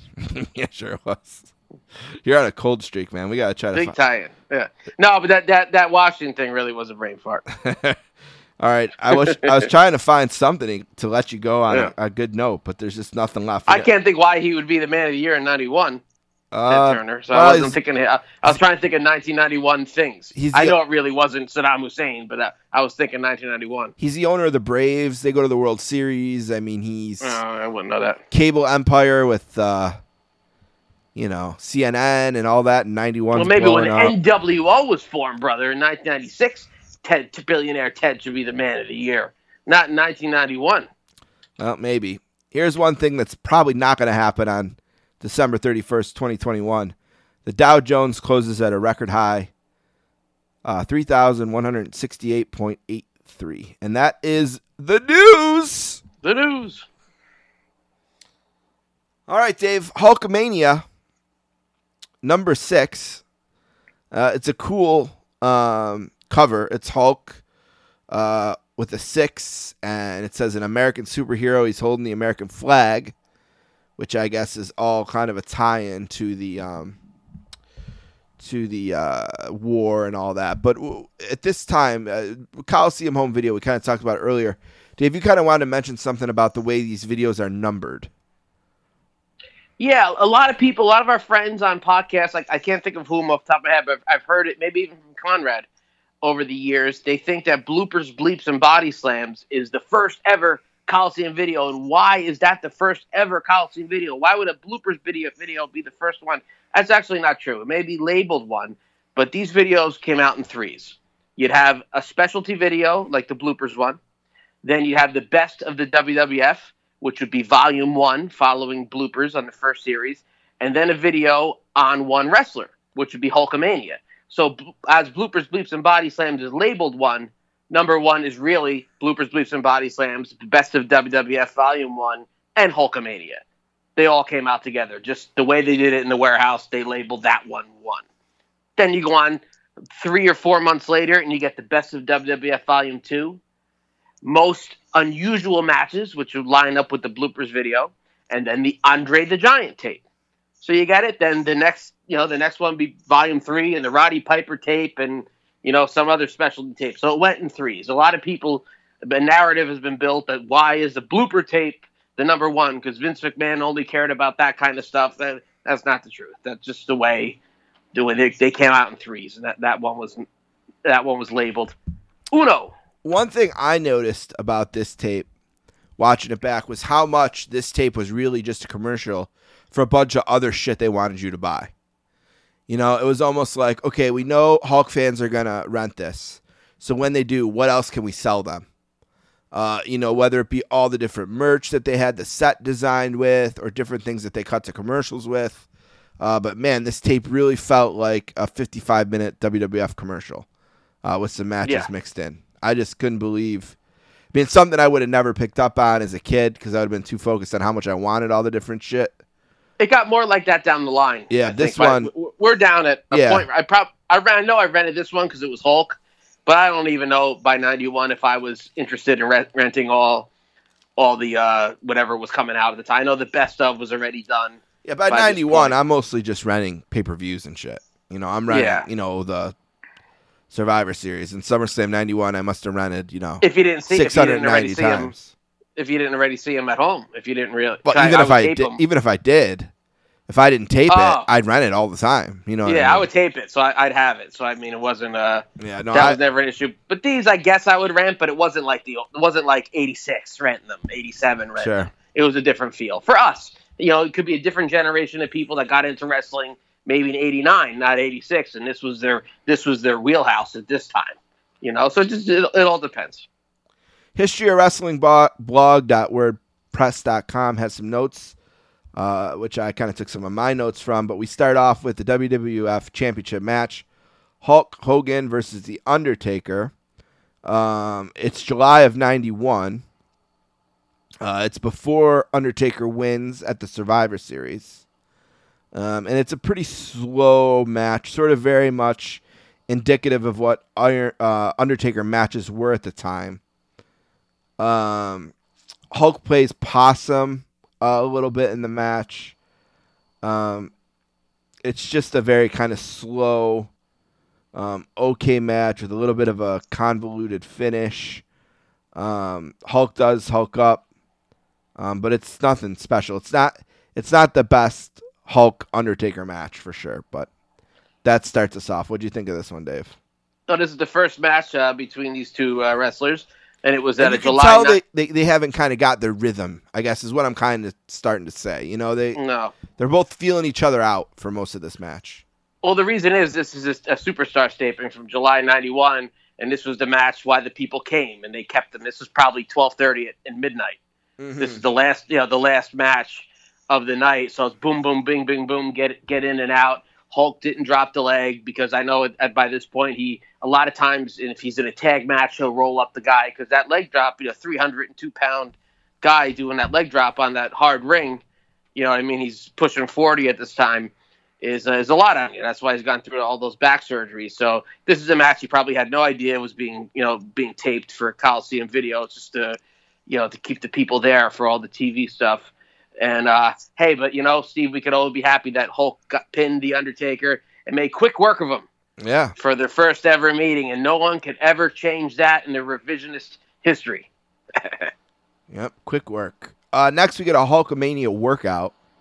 7:30 in the morning, Hulk's working out with the Macho Man, and he's working out with Brutus Beefcake. And Gene Okerlund shows up, and it's just a silly little vignette that was really fun. And when we were watching it and Paula saw Hulk and Macho Man, she goes, "Look, Dad, they haven't exploded." So she was happy to see an unexploded Mega Powers, I guess post-explosion, working out together. Post-explosion, I believe this is their only time, not WCW, WWF on camera as friends post-explosion, right? Unless I'm not thinking of something. I mean, I was surprised to see him there, I think I remember being surprised renting this tape. Like, whoa, look at this. Like these guys are hanging. And just rewatching it now, I thought it was pretty cool. You see a bunch of them together in WCW, obviously, but not counting that. After the whole Mega and Hulk actually refers to them as the Mega Powers, right? Yeah. Here on He does. Coliseum Video. Fantastic, really, really nice hidden gem here of the Hulk Macho relationship, and it can't be forgotten about. And of course, Brother Brudai's in there with everybody. Mean Gene comes in. They try to reenact the 1985 through 87 funniness. It just kind of wasn't work like TNT. It's not as good as the classic, Hulk working out with Gene. Yeah, from it seems a little Hillbilly Jim. It seems a little forced this time. But what stood out to me was Hulk and Savage, back together, being referred to as the Mega Powers. Those guys were, you could just tell. Why would Savage be? Those guys were always friends, but it was like that kind of friendship where it's on and off, where it's almost like some of the best friendships with people are like that. And you could tell they had that strange on and off, hot and cold friendship in real life. Well, Sean Mooney uses this footage as a transition in the tape, and he shows some footage of the relationship between Hulk and Macho, including the feud that they had in '89. And they show the bump that Liz takes on Saturday Night's Main Event, which was hotly debated by Scott Criscolo and I. What was the debate? About the bump that Liz took on the Main Event. How she took it, or storyline? The storyline. You remember the debate that Scott and I had? Yes. Okay. Man, Dave's another planet. What are you drinking over there? I was going to tell you a story about One Man Gang told me about how they planned the whole bump and stuff. All right, go ahead. No. I don't have to tell it now. If that was like I thought you were going to say Elizabeth took the bump really hard, she got hurt or something like that. I remember what you're talking about now about the storyline factor of it. Okay, you don't want to tell the story then? And I agree with you. No, the story is that Macho Man worked with One Man Gang when he was Crusher Broomfield a lot. Pre WWF, and obviously the way Macho Man was with Elizabeth. He wasn't going to let just anybody, throw him out of the ring for that bump. And he trusted the gang, Akeem, to do that and to be on point with the timing and everything like that. And it went unscathed. It was like a fly hitting Elizabeth. She didn't get hurt. She did nothing, but it looked insane. Though. Yeah. It looked like she really got hurt there. Really good job by everyone to pull that off. This leads to a match between Hulk and Macho Man post WrestleMania 5 '89, October of '89 in Paris, where it's Sherry, not Liz, of course, in Savage's corner, and Liz in Hogan's. Gorilla and Alfred Hayes are on the call on this one, and I thought this was a really kind of a cool match. Just in the sense that I'm sure I've seen this tape, so I'm sure I've seen it. But watching back, I didn't really remember it. And, there's some cool interaction between Liz and Sherry here, in and out of the ring. And Hogan hits the boot and drops the leg and gets the victory. So kind of a cool match. I like this one. What do you think, Dave? Definitely a great match. I think this match was on another Coliseum video a year or two prior to this, like right after the match happened. This was, I believe, October '90. It was October '89. It was after SummerSlam '89, and it was definitely the last time Elizabeth accompanied Hogan down to the ring. And she had like a different kind of hairstyle. It was kind of cool. And obviously, because Liz went over there with Savage, and she's there, so you might as well do the thing and have her come out with Hogan, because she definitely wasn't managing Hogan at that time. After SummerSlam '89, that was it for TV with Liz and Hogan. And the match was great. Sherry's great and everything. This is late in the run for Hogan Savage. They probably only have one more marquee match. That would be the main event match with Buster Douglas as the referee in February of '90. And I just thought it was great. And Hulkster getting a pin. Hulkster didn't pin Macho Man too many times. And he got the 1, 2, 3 on him here. Well, next on the tape is the Hulk Hogan versus Stan Hansen match. But like we normally do for the card, we're going to skip over that now, and we'll come back to it. We'll do that one last. Sound good? Sounds great. All right, that means next up is the first match in the history of the 24-inch podcast. Wow. From WrestleMania 2, Hulk Hogan versus King Kong Bundy, and why they thought they needed to pick this match of all matches to put in here, I have no idea, but it was cool. I love this match. When I watched it, I thought, oh, this is cool. 20 episodes ago, we covered this one, our very first show. If you haven't listened to it, if you joined us, somewhere along the run, go back and check that episode out. Listen to the Dave getting his cherry broken. Oh yeah. Yeah. See if I was gentle or if I pounded the shit out of him.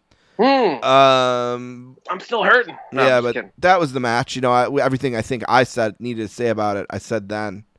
Any extra thoughts here as it came up on the tape? Go ahead. I do. I think this may have been the match that caused, it may have been, no hate mail, the stuff with Jesse with the lawsuits with Coliseum Video, with his voice still being on the Coliseum videos. Because here we are in December of 91, this video being released, and here's Jesse's voice on here. And Jesse had been gone for just a little over a year. He'd be out of the WWF at this point. I can't think of what on the other tapes may have used. Mostly at this time in 91 was Alfred and Sean Mooney dubbing over dark matches from tapings, kind of like the Undertaker Hulk match. Those were kind of like the Coliseum Video matches at this time. So this may be the one. Jesse may have gotten word that his voice is prevalent on this tape, and all that stuff started coming into fruition. And because shortly after this, I know the March to WrestleMania 8 in 92, they have Bobby and Gorilla voicing over all the Jesse stuff for the big WrestleMania matches that they show on the Hulk Hogan tribute in March of 92 on the USA Network. So I think this may have been the one. That's a really interesting take. I think you're onto something. That's pretty cool. Yeah. Good catch by you. Good job by you. Thank you. You should say, "Oh, thank you, dog." I thought you were being Jimmy Hart, baby. No, I was being the Mad Dog. Good job by you. Oh. I don't do a good Mad Dog, but I'm better at Francesa. Good job, dog. I mean, Francesa, I could doze off over here. It was good, dog. Eat some chicken franchise. Yeah, so, Mike, do you think that the Rangers, or do you think that the New York Giants and the San Francisco Giants have lunch when they're in town? What? Whoa, lunch? Yeah, and Henrik Lundqvist and you Darvish are best friends, too. Good job, dog. Okay. All right. I love you. Obviously, I'm not a big sports guy, but I love anything, any clips, any YouTube clips on Mike Francesca doing anything funny. I love it. We have an old video here from, like on old wrestling tapes from USA Network. You get like the localized thing, like come to this cleaners and we'll clean your clothes here in North Arlington, New Jersey. But there was one for a restaurant by the Meadowlands, and it was Mike Francesca and another sports personality talking about the food, and they would eat the food, and Mike Francesca would go, the chicken it's just so funny. Knowing Mike Francesca is just so funny. I got to send you that. I love Mike and the Mad Dog. I love Francesca. I love Mad Dog. I love everything about it. I wouldn't be doing this right now, probably without the Mike and the Mad Dog show. Awesome. Next up, Hulk Hogan versus General Adnan. I think this match originally aired on the Road to WrestleMania 7 special, I believe. Correct. It's from March of 91, so about a month before WrestleMania, and it's a long one. I mean, it goes 1:04. Pensacola, Florida is where it was. It ends in disqualification when Slaughter came to the ring and attacked Hogan from behind with the title. After the bout, Slaughter used the Iraqi flagpole to assault Hogan and then put him in the camel clutch for a lengthy period while Adnan held the title belt in front of Hogan's face. After letting go of the hold, Slaughter again assaulted Hogan with the flagpole before draping the flag on top of him. Heat, brother. What do you think? Heat, definitely good heat, but it didn't really have to good heat with me. I was almost 11 years old, and I was used to wrestling. I knew a lot about wrestling, a whole lot, and I just knew that there's no way Sergeant Slaughter was going to keep the belt over Hulk Hogan. I know that he took it from Warrior to lose it to Hogan, and it just didn't really register with me. I mean, of course, I watched it. Of course, I love WrestleMania 7 and all, but this didn't have that like the next year, I was more pissed off at Sid Justice what he was doing to Hulkster. I thought maybe there's a little more. This one just like no problemo for Hulk. So see, I was very confident that Hulk would win, but I wasn't cocky like that, because I think maybe it goes back to Steamboat, and like Hockey Talk Man. Yeah, Right? I'm serious because Yeah. I seen my guy get screwed out of the belt, right? So it just scarred me in the way as a fan where it's like, of course Hulk is going to beat him, but what if they do Hulk dirty like they did Warrior dirty? There's a lot of guys out there in that ring. So I always had that attitude. I was confident, but never too confident. Well, I got, like I said, too confident this time, but it worked out in my favor, obviously. But the Yokozuna in 93, the rematch from the WrestleMania 9 thing, I had not a chance in the world thinking Yokozuna is going to take the belt right back. Hulk just won it. You know what I mean? He's back. There's not I remember just like talking with people, not even paying attention, and boom, fire, 1, 2, 3. What the fuck? What? That was the one that caught me sleeping. Yokozuna, 93. Well, naturally, after the Adnan match, we go to the match at WrestleMania 7. Hulk and Slaughter. We have not covered this Mania yet, and I'm looking forward to doing it. Right? We haven't done 7, have we? No, sir. Only 2 and 8. 2 and 8. Yeah, and Rock and one. 18. 18.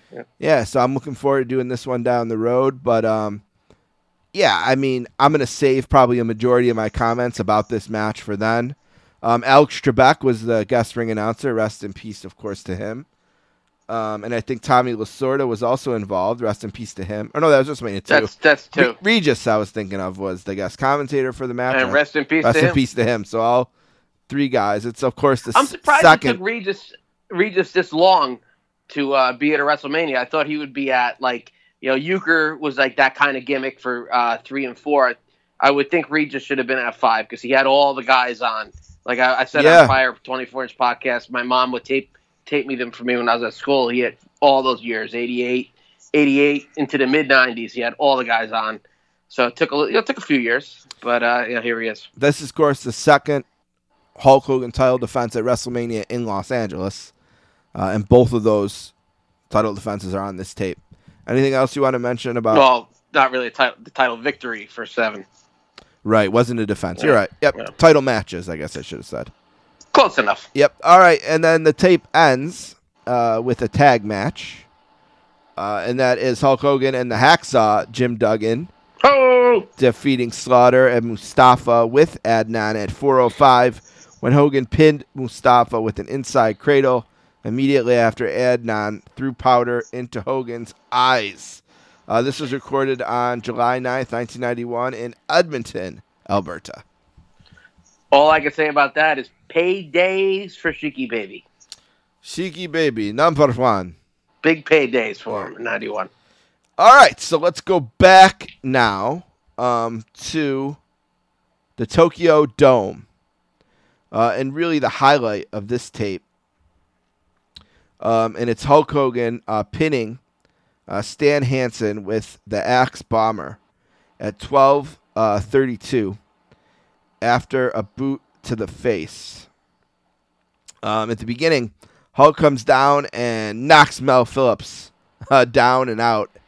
This is becoming a reoccurring thing on the 24-inch podcast. Mel Phillips. Yeah, well, he's kind of a garbage type of a guy, right? Hulk knocked him out last show with the match with Stud and Philly. Now the Lariat.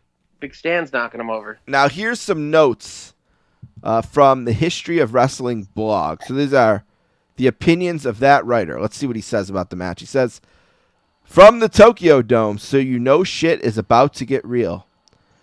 There's no way Hansen will dog it in front of a Japanese crowd. Not only that, but Hogan felt the urge to actually wrestle when he was in Japan. This guy's being a smart already. He's being a smart, yep. He went out of his way. That was quick. He went out of his way to wrestle, going after drop toe holds and such, even if Hansen doesn't go along with it. Even though he's trying for it, that doesn't mean Hansen doesn't go along with it. He was just in no holds barred. For the love of God, he's not going to go along with it. This is why I read this. I know you're just reading it, but holy shit. I picked this out. I know the movie didn't make a ton of money, but it's a major motion picture the guy just put you in a year ago. He's not going to go along with it. Go ahead. All right. Even though he's trying for it, it doesn't mean Hogan is any good at the technical stuff, but the effort is appreciated. The simple fact of the matter is that Hansen isn't any good at technical stuff, so he's resistant to that type of match. He wants a brawl. Hogan obliges, and Hansen gets busted open on the ring post. Alfred Hayes is so bad at commentary here. I totally disagree.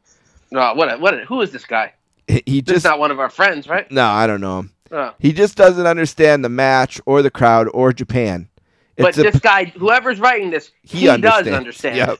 But Alfred doesn't. A professional wrestler for years. Okay. It's a pity they just didn't leave the Japanese commentary on it.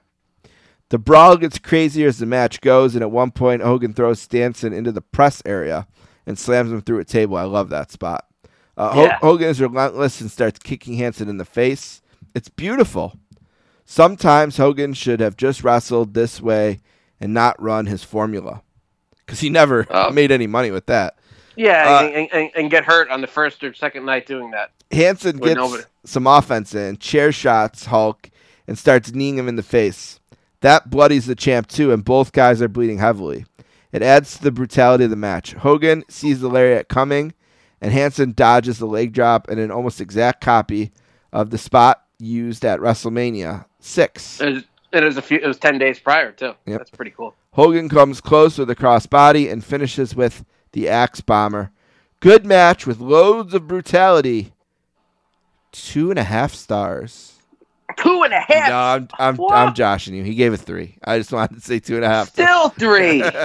Wow. Oh. That is from one of the reasons why historyofwrestlingblog.wordpress.com. I run a mile 3 or 4 times a week. I'm still overweight, but I think the real reason why I have high blood pressure is because of things like that. I can't take it. All Unbelievable. Right. I turn it to you, Dave. Thoughts? Well, stars first, 4.5. This is an awesome match. And I remember when I rented the tape being like, I don't think I had seen a Hulk. The Muda match didn't happen yet, and that was 93. I don't think I had seen anything besides in Pro Wrestling Illustrated and stuff like that, reading about it, seeing pictures. Unless I'm forgetting something right now, I know I'm a little off tonight. I don't recall seeing it, so I was blown away by this match, and I knew that Stan Hansen was the guy from No Holds Barred, Teeny Wanger, So I'm like, wow, and I knew him from AWA too in 85, 86 with Martel. So I was just like, wow, this is insane. I remember thinking, like, is this guy going to come to the WWF? Like, this is going to be great. Whenever he comes, he's going to kick ass. And he didn't. And I've always been blown away by this match. Hulk wrestling different. Almost at the time, without it being told to me, I could still kind of figure out why he was doing that there. And I knew he was doing the house shows they were doing, so frequently that you can't wrestle that style every night without without hurting yourself when you're so important. You could go and say, and Howard Finkel tell the crowd, hey, Billy Jack Haynes or the Junkyard Dog is hurt tonight. And even, I hate to say this, Ricky Steamboat or Tito Santana is hurt tonight. We're going to have this guy replace him. If you do that with Hulk Hogan from 1984 to 91, the show's canceled. Mm-hmm. You know what I mean? So you can't do that. You cannot do that. Austin had The Rock. The Rock had Austin. Hogan didn't have, no. Maybe you start pushing it, 91, 92, there might have been some guys that were over enough to fill the void, but no. And that's why. And why do something if you don't have to do it? Make it special. And Hulk had great he had great WrestleMania matches and stuff as well. But blown away by this. Like I said, 4.5. The match is awesome. This was my introduction to Hulk's Japan style. Seeing it, in front of me. A couple of years down the line, we start going to conventions. I start getting tapes and stuff like that, seeing some of the other stuff from the early '80s and whatnot. But this is great stuff, phenomenal. And especially, I remember thinking, like, did it say the date on there? 490 on the tape. I did have the date. Hold on, let me get it. Keep talking, I'll get it for you. So I believe I said to myself while I was watching it, renting it in December '91, like, wow, 4/13/90. So it says it. So Hulk's pissed off about Ultimate Warrior. Right. He's pissed off, and that's why he's fighting like this. Like, that's what it said in my head and whatever friend I was watching it at the time. Like, this guy's pissed. He just lost the title 13 days earlier, and now he missed a leg drop again, in this match. And, we recognize Stan Hansen from No Holds Barred and from AWA. And it was something that we talked about and just continued to. We weren't talking about the General Adnan match on this tape, or seeing WrestleMania 2 for the 100th time. People were actually usually rent a Coliseum video and bring it back and not say anything about it. But we were talking about this match. Speaking of your friends, I want to give a shout out to Chet and everyone in the Braves Nation as we get ready for the NLCS. The Braves had a 3-1 lead in the NLCS last year and blew it against the Dodgers. And I remember thinking, it's so hard to get back to this point. And they've somehow, despite an injury to Ronald Acuna and an injury to Mike Soroka and a domestic violence issue for Ozuna and all the bad shit that's happened to this team this year, being basically under 500 at the trade deadline, found a way to win the division and win the DS against the Brewers, and now they're in the NLCS. So shout out to the Braves. As we record, we don't know if they're going to play the Dodgers or the Giants, one of the two, but they got back to where they were last year, where they blew it 3-1 lead to the Dodgers, who went on to win the World Series. But shout out to Chet, another Braves fan out in Jersey. Yes, and I'll be with Chet this Saturday as we're going to see Tommy Fierro at the Wrestling Collector Store, and his guest will be none other than Haku. Haku! Yeah, so hopefully get some good Polaroids. As far as my grade, this was hard because it isn't. We grade these against Hulk matches, right? And it's not like Hulk matches. That is true. So how do I grade it? And what I decided to do was just grade it straight up. Just straight up. What did you think of this match? And I landed at 4.5 stars. That's where I was. Not quite 5, which I know is not going to make our friend and Elmira Fred happy. He's got it at 5. I got a little below that, but I don't have a problem if you said it was 5. I'd be like, okay, but to me it's 4.5. I see Nichols, better Hulk matches. Yeah. I just want to tell Fred Nichols, I'm right there with you, brother. I'm going 4.5 because I'm only saving 5 for one or two things. Yep. You can't just be throwing around 5. 4.5 saying, hey, this is badass, this is great, this is perfect. Just about perfect.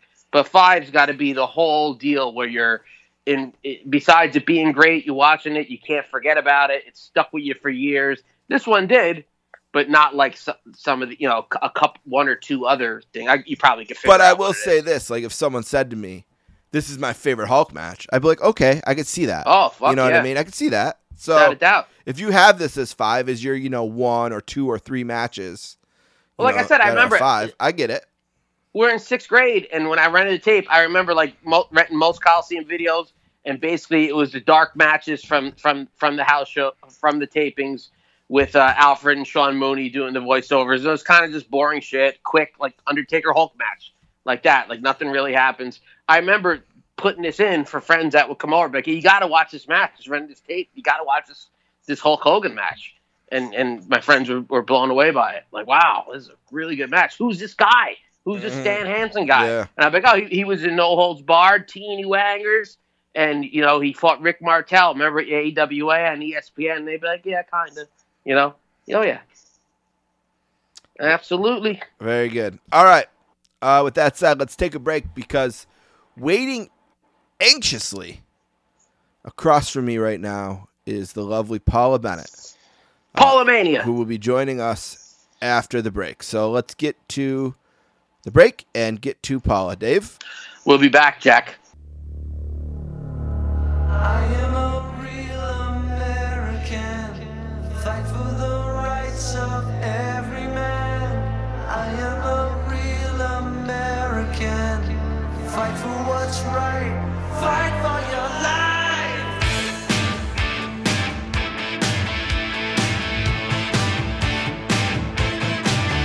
When it comes crashing down and it hurts inside,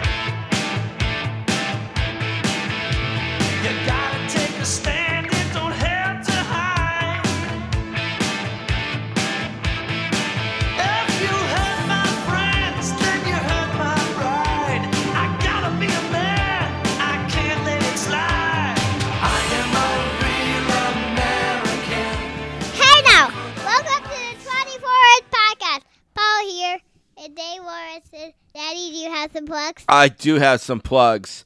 Don't forget, you can check out the Sportscasters podcast. It's at sports_casters on Twitter, the sportscasters@gmail.com. I have a copy of the book, You Are Looking Live by Rich Podolsky, the story of how the NFL today revolutionized sports broadcasting, featuring the likes of Brent Musburger, Jimmy the Greek, Mike Francesa. They were all a part of that revolutionary program. You can email me, thesportscasters@gmail, if you want a copy of that book. The latest episode of the Sportscasters featured interview with Sean McDonough, who's now PBP1 on NHL broadcast on ESPN, which returned after a 17-year hiatus. Just last night, McDonough made his debut, and he explains to me how he ended up getting that job as the number one play-by-play man for hockey in the United States. Don't forget to check out Greetings from Allentown with our friend Peter Winson. You can find him at GF Allentown Pod on Twitter. He goes back and forth between his flagship show, Greetings from Allentown, and his two-man band with Keithy, which is Greetings from Allentown Live. Check that out there. Dave, you listen to those every week, right? I do, just about every week, brother. Yep. The Place to Be Nation podcast, the flagship episode that will go up on October 18th, 11 o'clock or so, 10:30 on p.m. on the 18th. I will be hosting that show with Justin and Scott, and D'Amato and Winson may appear as well to take the field with Justin, but you can look forward to that if you will. Yeah. Yes, Paul. I'm really looking forward to that one. Do you remember the YouTube podcast The YouTube podcast. that you were talking Speaking to your mic, which one was I talking about? about? The YouTube one that you told me you're going to have to do what I need help you with? Yeah. Yeah, what about it? I want to know about it. Oh, okay. Yeah, on the Sportscasters, we're going to have a friend of mine from college who has a YouTube channel called Vsauce. And since Paula is really into YouTube, she's going to help me with that interview. We're going to do that probably after football season. Yep. And All right. I know a lot about YouTube. Yeah, Paula knows a lot about YouTube. Love She's a YouTube too, nut. Paula. Yeah. I like usually watch YouTube every day. All right, Dave, what do we got? Well, let's start. Paula, do you have any emails today? How about your first email? What do you got? It looks like you got 3 on there. What's your first one? You don't know how to read? You don't know how to read your own notes? All right, I think you got one from my nephew, Gregory. All right, I can see it from here. It says, Dear Paula, Dave, and Steve, who is your all-time favorite wrestler besides Hulk Hogan? You can't say the Hulk. Okay. Okay. All right. That's an easy question because I have 100. Okay, let's narrow it down to one. Okay. Who's your favorite not named Hulk? Macho Man? Macho Man? Did that count? Yeah, that counts. He's not Hulk. But they become the mega powers. They do become the mega powers, but that's okay to answer Macho Man. It's a good pick. What about you, Dave? Very good pick. Yeah. Okay, well, mine are. I'm gonna go to a wrestler, but I love the personalities like Heenan, Okerlund, Sure. Monsoon, McMahon. But I'm not gonna count them. Jesse. You can count. Jesse. You can count them, but I like them for other reasons besides wrestling, right? So Sure. let's not count them. But they're really number 2. But this guy could be included with that company, but also is known for wrestling. And my second favorite wrestler is Rowdy Roddy Piper. When I got into, I've mentioned here on the 24-inch podcast before, when I got into wrestling in the summer of '86, it was the big Hogan-Orndorff angle going on. But also the other big angle going on was Piper's face turn with Adonis, Morocco, and Orton, going at it with those guys. So, he was right there for me as a favorite. So just kind of always hung on to the hot rod, and I always liked him as a person. He's definitely a great guy. And I was very sad to lose him back in 2015. So Hot Rod's my answer. Well, I've always had the 2 favorites, right? Hulk and Ricky Steamboat. So, and I've always said this, that WrestleMania 3 is my show. Steamboat and Savage is my match. And that angle is my angle. I mean, I literally believe that the Macho Man had crushed the larynx of Ricky Steamboat. And I felt that with my whole being, and wanted nothing more than Steamboat to win the belt at WrestleMania 3. And he did, and then tragically, I watched him lose it in the most tragic moment of my life at that point. Unbelievable. In the odd in June of that month, '87. But Had to be in Buffalo when Had to Bonnie made the be in phone call for Buffalo. him to come home. Yeah. Yeah. Damn you, Bonnie. All right. Dave, you got one now, right? A couple. We'll start off with the great Kevin Hogan, #1 fan of the 24-inch podcast, has his weekly question for us, or bi-weekly question, whichever way you want to look at it. He says this, Dave, Steve, watching the Hulk Hogan-Stan Hansen match really made me wonder about what could have been if Hansen had been in the WWF for longer.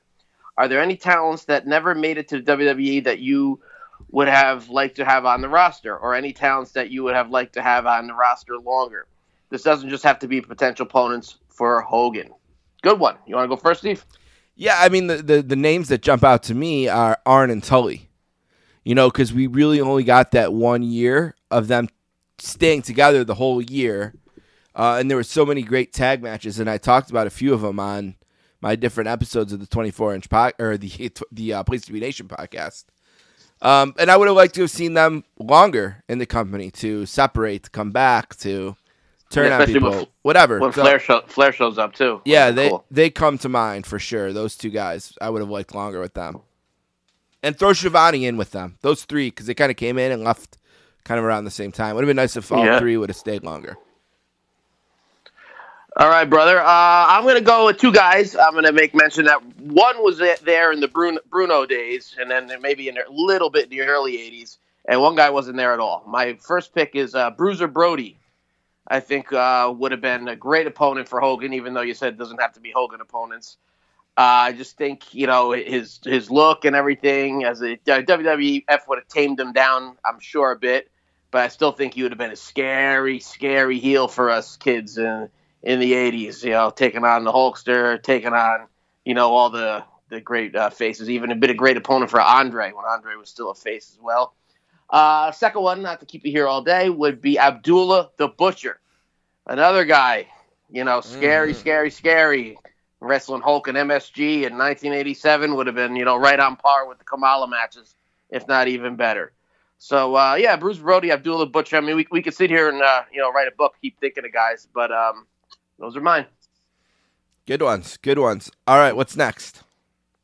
Okay, next we got the iconic Tim Mangione, who's feeling much better, back to his old self. Look out! 100 Facebook posts a day with his face in them. But we wouldn't have it any other way, Tim. We love you. Here's a couple quick questions. First of all, this is a very good question. I totally forgot about this.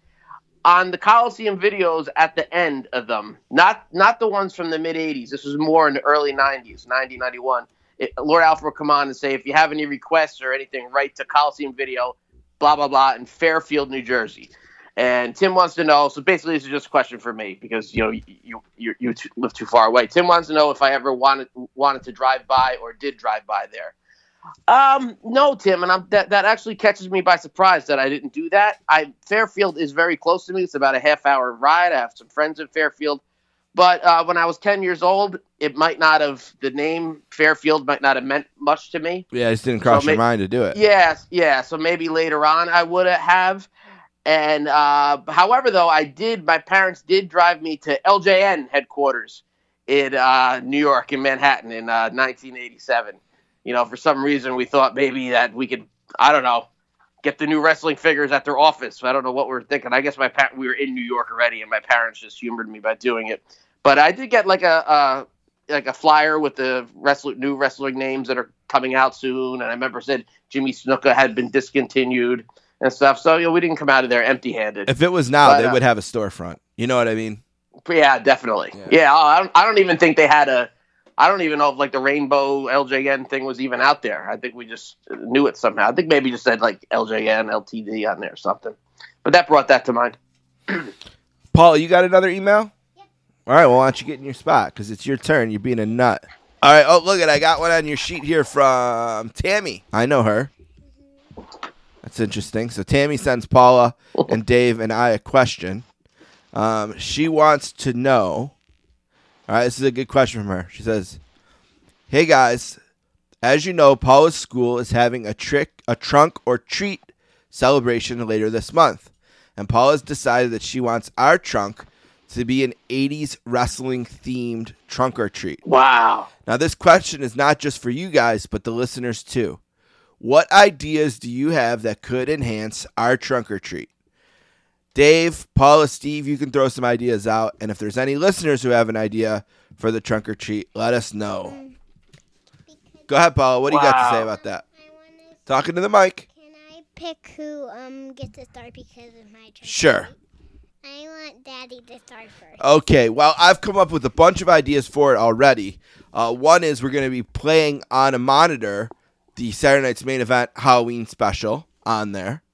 Beautiful. We already came up with that idea. We're going to have all the wrestlers that we have, all our LJNs and our Hasbros set up in different spots. And What else did we already think of, Paula? wrestling music. Yep, we're going to play some wrestling theme music, kind of like how people would play Thriller. We're going to be playing, Real American. You could play like the scary ones, like Kamala and the Undertaker. Yeah. Stuff. That could work too. Or Jake's. We can't Jakes. do anything too creepy. Can't do anything too creepy. All right. I have an idea for you guys. Sure. Yeah, maybe where you lift the trunk up there, throw some red, white, and blue rope across like Yep. a ring, and put spider webs all over the ropes. What we're doing is we got what are they called? Noodles. Those noodles like in a pool noodles. Yeah, exactly. We're using those as like ring posts, Okay. and then we're gonna put them on each side of the trunk, I guess, and then put the ropes across to make the trunk kind of a ring. And then inside the ring will be the monitor and the wrestlers and the and I'm gonna wear a Hulk Hogan costume. Love it. Yeah, so it's gonna be pretty good. So if any of the listeners have any ideas for that, you can email. Actually, it'd be easier for me if you email me, thesportscasters@gmail.com. Yes, Paula. And what? We need to do Sorry. one. What's that? We can show a little bit of us. in Yeah. the trunk. Of course, we're gonna throw Paula in the trunk too, because that's scary enough. Uh-oh. Someone comes by and sees her, it's gonna be like, whoa, oh no, what's that thing? It's going to be a toy or something. Oh, okay. And All what right. is the date? Or What a is the date of this? giant- It's at the end of the giant month sometime. army car or Couple Segway. weeks.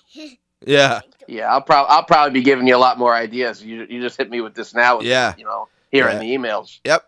Everyone can So email that's very any ideas we have. That's a good question from Tammy. All right, Dave, what do you got next? Very cool. One more from Tim. Tim is a big fan of the franchise Shane Douglas, and he wants to know. Tim likes to ask me the same questions over and over about once or twice a year. So I'm sure I've answered this one before in person, but he wants to know why he didn't make it in WWF. What happened each time? I'll try to explain it quickly. 86, he was in there as a jobber. Dominic DeNucci sent in some guys he was training under the name of Mike Kelly. He did some jobs on TV in 86, maybe even into 87. Then he returned. He went to he was in WCW in the late 80s and returned to the WWF in 1990 when he wore the orange trunks as just regular Shane Douglas. He was in the 91 Royal Rumble. He was on a lot of the MSG house shows. He was like a lower mid-card guy. He did pretty well. But he actually liked that run there. They were going to repackage him to become a rock star, like a hair metal. I don't like that term, hair metal, like an 80s hard rock singer. And Jimmy Hart was helping him, with these songs they were making and stuff. And they were about to debut the gimmick, I guess, sometime in 91. And it was a Bon Jovi gimmick. That's the term they use, Bon Jovi. They're both to debut the gimmick, and Douglas's father was sick. So he left, and Vince said, you're welcome back to come back whenever you want. And then, obviously he was in WCW and a big run as franchise in ECW. Then he did return in 95 as Dean Douglas as the professor. It looked like the vignettes were really cool when he was on the blackboard being a heel, the bad guy teacher. But only lasted a couple months. He had a lot of heat with the Clique, the Shawn Michaels and his friends. And it just didn't work out. The payoffs were probably terrible in 95 as well. So he went back to ECW there. So there's a history of the WWF Shane Douglas relationship, Tim. Hope you enjoyed it. You have anything to add, Steve? I have a Shane Douglas story. I told everyone Awesome. that, I would always go to the ECW events in Buffalo. That we had a really cool venue, and it was actually in the city. And we would go all the time. And one thing that we would do is we would go to this kind of hole in the wall, not one of the more famous chicken wing places that's kind of near there. We would go there a lot before the show and eat wings and have a few, and then go over to the show. Because also, like, even when we were underage, this place was run by children. So, like, you know, they just, I don't know if they didn't care or didn't know or what, but there was really lax rules there.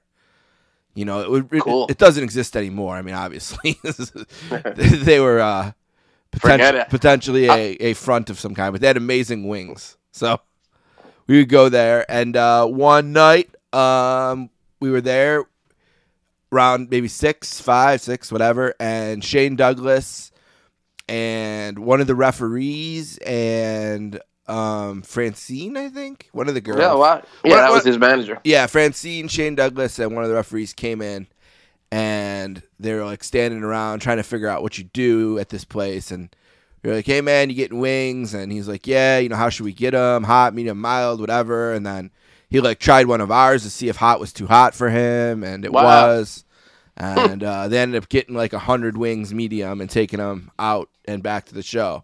And they're like, oh, they checked if we had tickets. And we were like, oh, yeah, we got tickets. So if we didn't, I assume he would have probably hooked us up. And he's Very like, cool. all right, see you over there. We're like, all right, see you over there. And that was it. Awesome. But, yeah.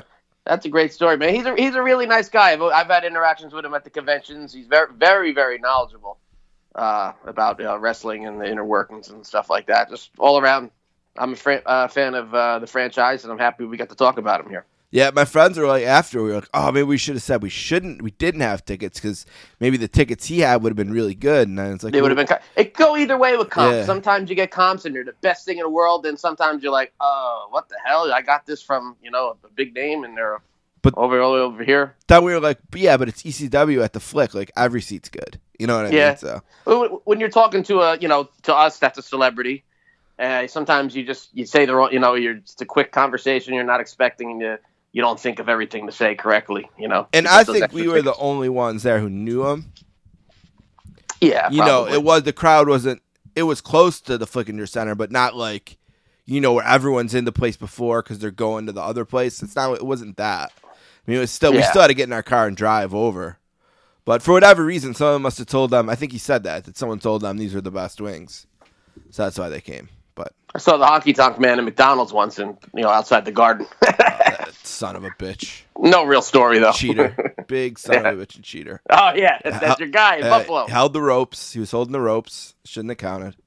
But, all right, what else? Let's better being lucky than good, McMahon. All right, we got other things to do tonight. What else do we got? We have to tell you about next time. Okay, what's up next time, Dave? Time for next time already. Time's just moving by fast. Well, like we said, Steve got the big trunk or treat coming up at the end of the month. He's going to be playing something on that TV, and while he's watching that TV, he's going to be taking notes because that's the show we're going to be covering. The 24-inch podcast Halloween special coming at your way in just about around 2 weeks from now. The Saturday night's main event, November 2nd, 1985. All Halloween themed. We're not just going to be focusing on Hulk's opponents this time. We're going to be focusing on all the matches, all the activities, the pumpkin dunk contests, the Land of 1,000 Dances videos, Miss Elizabeth's outfit. Yeah, we're going to really go through the show like we would normally go through the match. We're going to go take our time and go through the show that way. Yeah. It was taped on Halloween night, 1985, in Hershey Park Arena at the Hershey. In Hershey, Pennsylvania. It was aired 2 nights later, November 2nd, and it's one of our favorites, and Paul is as well. Yep, and I have some stories about the Hershey Arena. I was an employee there for a week, working a hockey school there, and I met the guy who was like our liaison to the arena, had been there since the 1960s. So this was in the early 2000s, so he had been there for about 40 years. And he knew all about this night and the WWF there in general. So I have a few stories I can share about that from him. Very cool. Yep. Looking forward to that one. All right. With all that said, then, all I need to ask everyone out there to do is to say your prayers, eat your vitamins, and tell your friends about the 24-inch podcast. Boo! Brother! Ti amo! Bookie Kirk.